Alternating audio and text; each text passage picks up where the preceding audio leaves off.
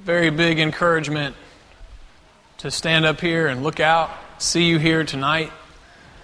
I got to say, I'm a little bit more nervous than I usually am because this sermon means a lot to me. Just my thoughts, my time learning this lesson again means a lot to me, and I cherish it. So I'm a little nervous to give it to you, but I give it to you as a gift from one brother in Christ to another brother or sister in Christ. And I have only one announcement tonight. There are no announcements. So, we'll begin. This is going to be a little unusual, but I'm going to tell you the same story exactly, and I'm going to tell it to you 4 times in a row. All right, so you ready for this? I've already lost half of you to Facebook. All right. It's not that big of a story, but it will make you think about some important things. Dana was a precious, beautiful little girl. Beautiful as could be. She had the longest, most strawberry blonde hair that you could ever imagine. And her mother would comb it every night just before bed, and she would tell her daughter how much she loved her hair. And Dana would go to sleep at night knowing that her mother loved her, that her mother loved her hair, that she was proud of her daughter, and that life was good. Life was good. The school year was approaching, and Dana was excited, and she was a little bit afraid at the same time, and she was thinking about her upcoming enrollment in kindergarten. Her mother told her that she would love all the kids, she would love the experience, and it would be great. And she would dream about at night of how neat it would be. Her first day of kindergarten came, and with it, a horrible experience. Some of the kids in her class had made fun of her and teased her for her hair color and the length of her hair. Kids are kind of mean sometimes, aren't they? They would point and laugh. They would whisper in each other's ear. No one would talk to her. When Dana got home from school that day, she developed a plan in her mind. She grabbed some food coloring from the kitchen cabinet. She grabbed a pair of craft scissors that were laying in a drawer, and she headed off to the bathroom. And she began to cut her hair off one beautiful strand at a time, with hopes of dyeing it after she had cut the excess off. Dana's mother shouted down the hall, "Dana, where are you at?" "In here," Dana said, not thinking of anything else to make up. She wasn't a very good liar. And Dana's mother walked in halfway through this process, and she said, "Dana, what on earth are you doing?" And she said, "I'm cutting my hair off. It's silly, and I don't like it." And her mother picked her child up and put the scissors down and said, "Who told you that your hair was silly? I've always liked your hair." Crushed little 5-year-old Dana said, "You may like it, but nobody else does, and I don't like it either." All right, I'm going to tell you this story a second time, okay? I want you to just listen for the details. It's going to be a little bit different, but it's the exact same story. Rebecca was a wonderful teenage girl. She was bright, she was joyful, and she was funny. And life was good for Rebecca. In her sophomore year in high school, she started running with some friends, and she started to try to like what they liked. She hated what they hated. She tried to think like they thought, and so forth, talk like them. One of the hardest things for Rebecca to ever do was to look like these girls looked. They looked so just perfect and great. And Rebecca didn't look that way. And so she would manipulate her parents to get the money, to get the clothes, and she would crash diet and she would binge eat when the pool season came in the summertime just to look like those girls. And one time, her parents had enough. She came in late past curfew just like her other friends, and her parents said, "Hey, where have you been?" She said, "I was out with my friends. Sorry, I'll do better next time. I promise." And they said, "Pretty soon, or for some time, there's not going to be a next time, young lady." And she quickly replied, "It's not that big a deal, guys." And the father said, "Who told you that it was not a big deal? You're grounded. Before slamming her door, she shouted, "That's fine with me. I don't even care what you think anyway." And the parents marveled between themselves how their daughter, who watched every move of theirs for so long in her childhood, suddenly didn't care what they thought. I'm going to tell you the story a third time, all right?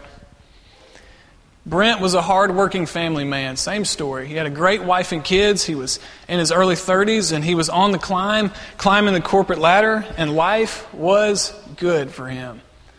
But a few things came up at work, and he had to manipulate, conceal, cover up, look the other way, and do a few things to take care of them so that his next pay grade and his next position could be guaranteed and his family would have enough in life. Sure, he had loved the days when he and his wife ate off paper plates and drank out of Dixie cups and used patio furniture in their dining room. But those days had come to an end, and he just couldn't live like that anymore. He had to get rid of his humbler days. So he began to work longer and communicate less with his wife. And one day, in a fight over how much he worked and how little he saw his family, she said, "Hey, where were you? Where are you when we need you?" And he said, "I'm at work. I'm working so this family can have enough. Don't you want our family to have enough?" And she looked at him and she said, "Who told you that we had to have enough to live this life?" This married couple wondered at that moment how they could have grown so different over the past few years. All right, fourth and final time I'm going to tell this story. Same story. Genesis chapter 1, the first 2 verses, if you've got your Bibles. "In the beginning God created the heavens and the earth. The earth was without form and void, and darkness was over the face of the deep, and the Spirit of God was hovering over the face of the waters." In verse 3, God said, "Let there be light," and there was light, and God saw that the light was good. In verse 6, God said, "Let there be an expanse in the midst of the water. Let it separate the waters from the waters." And at the end of verse 7, it says, "And it was so." And in verse 10, he called the dry land earth, and the waters that were gathered together he called seas. And God saw that it was good. In verse 12, the earth brought forth vegetation, and God saw that it was good. In verses 16 and 18, God made the 2 great lights to light the world, and God saw that it was good. In verse 21, God created the sea creatures, and God saw that it was good. In verse 24, God made the beasts of the earth, and God saw that it was good. In chapter 2, in verse 18, on the same page spread in your Bible, probably, God said, "It is not good that the man should be alone. I will make him a helper fit for him." In verses 26 and 27 of chapter 1, God said, "Let us make man in our image, male and female. He created them." In chapter 2, in verse 25, the man and his wife were both naked and were not ashamed. And in chapter 1 and verse 31, God saw everything that he had made, and behold, it was very good. Chapter 2, verse 8, "And the Lord God planted a garden in Eden in the east, and there he put the man whom he had formed, and out of the ground the Lord God made spring up every tree that is, 1, pleasant to the sight, and 2, good for food." Remember that. The tree of life was in the midst of the garden, and the tree of knowledge of good and evil. In chapter 2, verse 15, the Lord God took the man, put him in the garden of Eden to work and keep it. And the Lord God commanded the man, saying, "You may surely eat of every tree of the garden, but of the tree of the knowledge of good and evil you shall not eat, for in the day that you eat of it, you will surely die." All right, we're telling the same story here. And there's 2 key elements so far. 1, life is good. And 2, God saw this, that life was good. Everything God created was good. Everything about creation was good. Man's role was good. Man's role in the garden as his job to take care of it was good. Man's relationship to God was good. The man and his wife were naked and they were not ashamed, and their relationship to each other was good. Man's relationship to creation was good. It was good because God saw it as good, and God was the measurer and the definer of goodness in creation. In other words, things were not good and valuable in themselves. They were good because God placed the value upon them himself. God perceived them as good.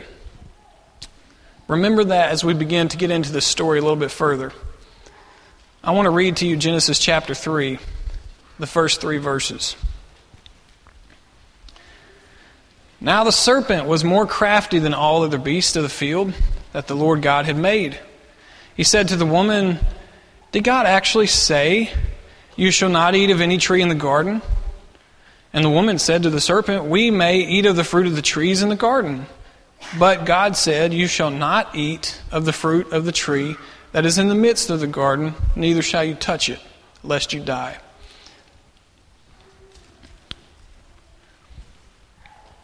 Isn't it ironic that as the serpent and the woman begin to talk, you know where this story is going to go. She's seeking knowledge and wisdom and distinctions between things. And right there in the first 3 verses, before Satan even makes his proposals, the lines are drawn in the sand. There's the distinction between good and evil. And she doesn't even know it because she has no clue what good and evil even are at the time. In verse 4, there's the pivotal point. I want to read verse 4 and 5. "But the serpent said to the woman, 'You will not surely die. For God knows that when you eat of it, your eyes will be open and you'll be like God, knowing good and evil.'" It's not that Satan says to her, "Here's the good choice and here's the evil choice. And if you want to, you can pick the evil choice." Satan never even talks about good and evil in that kind of a sense. Satan never even really gives her a choice. What Satan does here is he indirectly attacks the character of God himself. Notice in that Satan doesn't tell a single lie. He doesn't tell a single lie. Everything that is going on in this conversation is true. Everything that we are reading is just regurgitation from Genesis chapter 1 and 2 that God had said. And yet Satan is using it for something else. There's something deeper going on here. He's telling something about God. What he says in his words are not a lie, but what he says behind his words are the lie. He basically says, God is keeping secrets from you. He doesn't want you to be in possession of this fruit of the tree of knowledge of good and evil, because once you have it, you'll be like him, and God doesn't want you to be like him. And she may be thinking, why does God not want me to be like him? And that's what Satan wanted her to think, this next thought. Because God is selfish. And if you can be convinced that God is selfish, then God cannot be trusted. Because God, if he is selfish, is not looking out for what I want. He's looking out for what he wants, and so I cannot trust him. In a sense, Satan says, I know God called obedience good and valuable, but he is lying to you. What's really good and valuable is that you get right now in this moment what you are entitled to, and you can't trust God to do that for you. Satan redefined good and valuable for Eve in this moment. And look at Genesis chapter 3 and verse 6, the very first phrase there. So when the woman saw, seeing is a key word in these opening phrases. I don't know if you picked up on it or not in chapter 1, but it says God saw his creation, that it was good. Eve looked and she saw something in verse 6. And not in the sense of literal seeing, because Eve probably had 20/20 vision for all I know, and she was seeing things all the time. This time she saw something, she perceived it in a totally different way, aka she bought Satan's reheated definition of what is good and what is valuable. His external proposition that he introduced to her that she never knew before met something inside of her that was internal. Internal temptation, internal desire within her. Deep down, Eve wanted to believe that God was selfish because she now wanted this fruit. She wanted to know. So she accepted this redefinition of value, and she saw Satan's lie. You can see this unfold in Genesis chapter 3 and verse 6.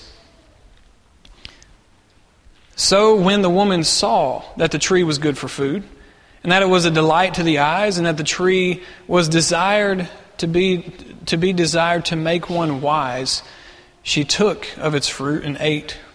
And she also gave some to her husband who was with her, and he ate. Think about it. Look at chapter 2 and verse 8 on your Bible spread there. God's creation was already pleasant to the eyes. Genesis 2 and verse 8 says that. It was already good for food. Genesis 2 and verse 8 already said that. Eve already knew that. She had walked by that tree probably hundreds of times and said, yeah, that tree's good to look at. Yeah, that tree's good for fruit and food. But all of those other times she walked across it, she walked across it with another silent working assumption. The assumption that it was good to do what God said, that God could be trusted, that God cared for her best interest, that God was not selfish, and that God defined what was right.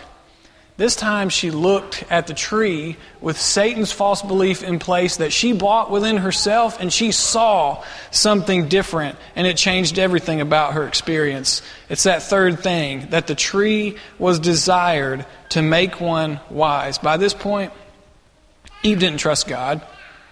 If Adam and Eve had still trusted God, they would have at least gone back to him and verified and said, hey, is what the serpent says correct? Or they would have maybe said, wait a minute, Satan, let me reintroduce the words to you. God said we can't eat of it.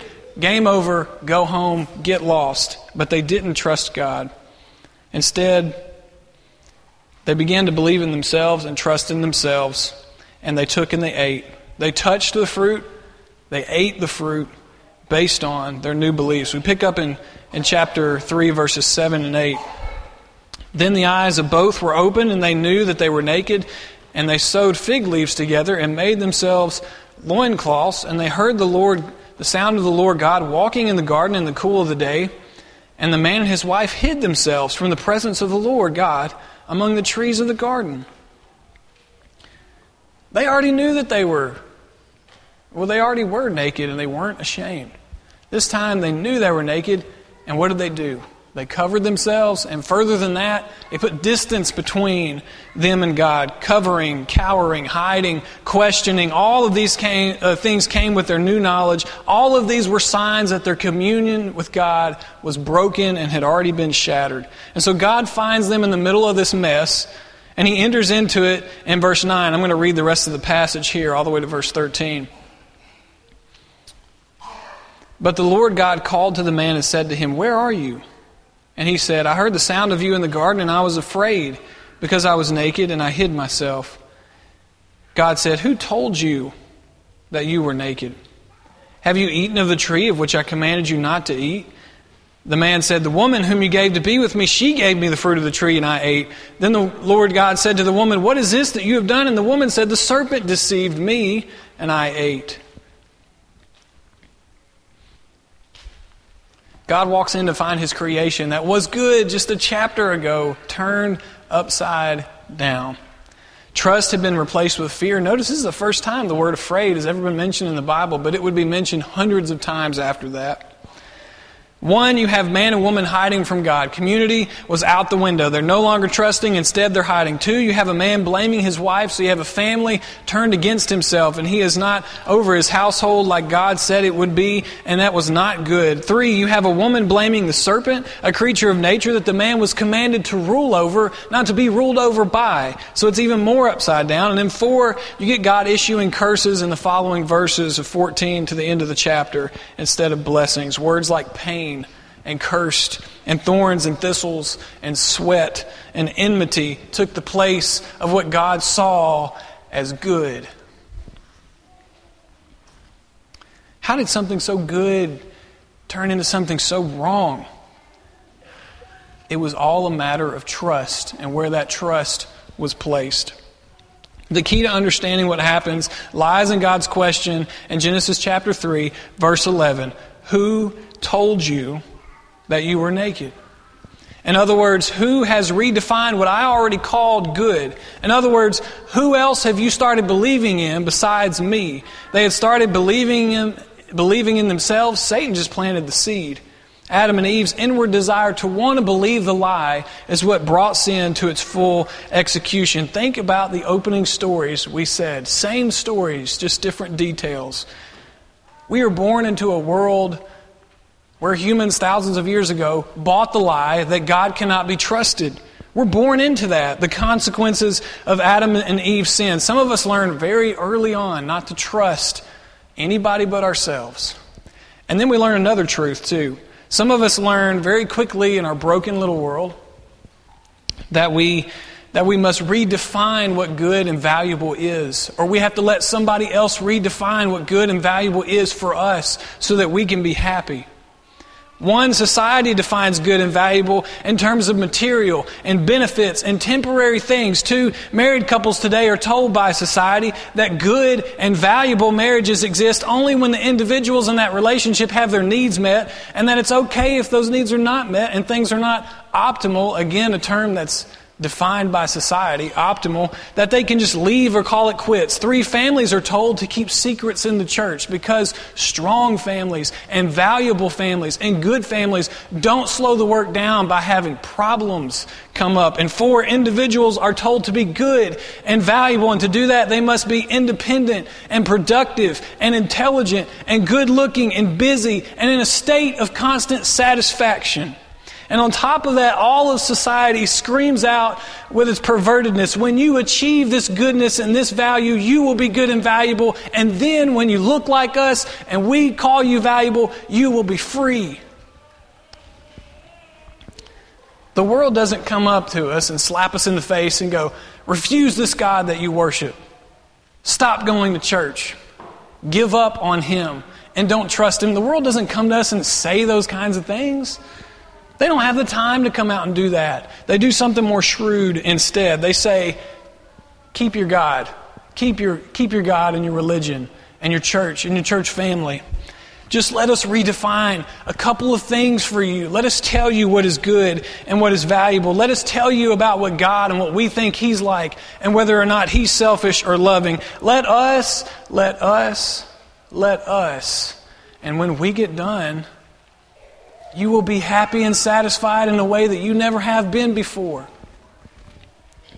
And deep down, we want to believe it. We want to accept it. And so we do.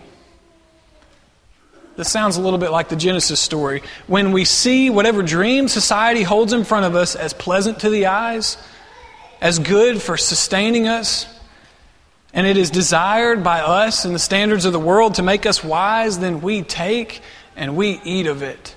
And we give it to our family. And they take and they eat of it as well. They eat it up. We believe in it until we find ourselves more selfish and more unsatisfied and further away from God than we ever have been before. And then we experience shame and we keep believing that God is still against us because after all, we're unlovable by the standards that the world has called lovable. Then God looks to us and He exclaims to His broken creation, probably with longing for it, who told you that was good? Who told you you had to do this for me to love you or to be loved or valuable? I'm sharing these thoughts to a group of people I'm very thankful for. A group of people I belong to that I will worship God for all of eternity with one day. The body of Christ. No stronger bond exists between you and I and each other in this room tonight. And into that bond, I speak this message. One, God can be trusted. Psalm chapter 20 and verse 7. Some trust in chariots and some in horses, but we trust in the name of the Lord our God. They collapse and fall, but we rise and stand upright. I didn't just make that up. I didn't get that defined to me by the world. That's in the Word of God. Point 2, God loves us.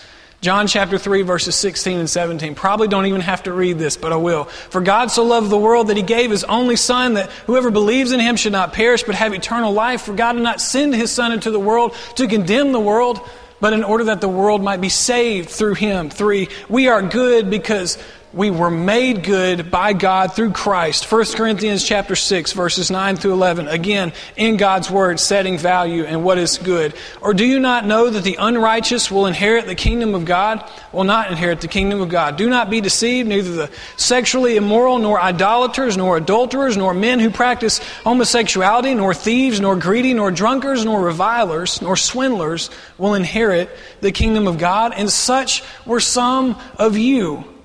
But you were washed. You were sanctified. Note, it's passive. You were justified in the name of the Lord Jesus Christ and by the Spirit of our God. God did all of that, not us. 4, we are valuable because God says we are valuable. Romans chapter 5, verse 8. But God shows His love for us in that while we were still sinners, Christ died for us. Would God die for something that had no value. And then there's Luke chapter 15, verse 7. Just so I tell you, there will be more joy in heaven over one sinner who repents than over 99 righteous persons who need no repentance. And verse 10, just so I tell you, there is joy before the angels of God over one sinner who repents. Do God and His angels rejoice in people that are not valuable at all? Let's do ourselves a favor. Let's leave here knowing who has the right and the ability to call what they have created from nothing good and valuable. And let's believe Him, because He and He alone is the Lord God Almighty. If you are here tonight and you are looking for fulfillment, and you're looking for the love of God, and you are looking to be valuable, and you are looking for eternal life, you will get it here. You're already valuable. This is not the world promising you something through me that doesn't exist. This is the body of Christ, led by the Word of God, God who decides what is good and acceptable, not the world. It is what all of us need in our life.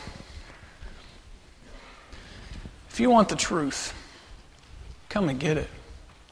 If we can help you in any way, please come as we stand and sing.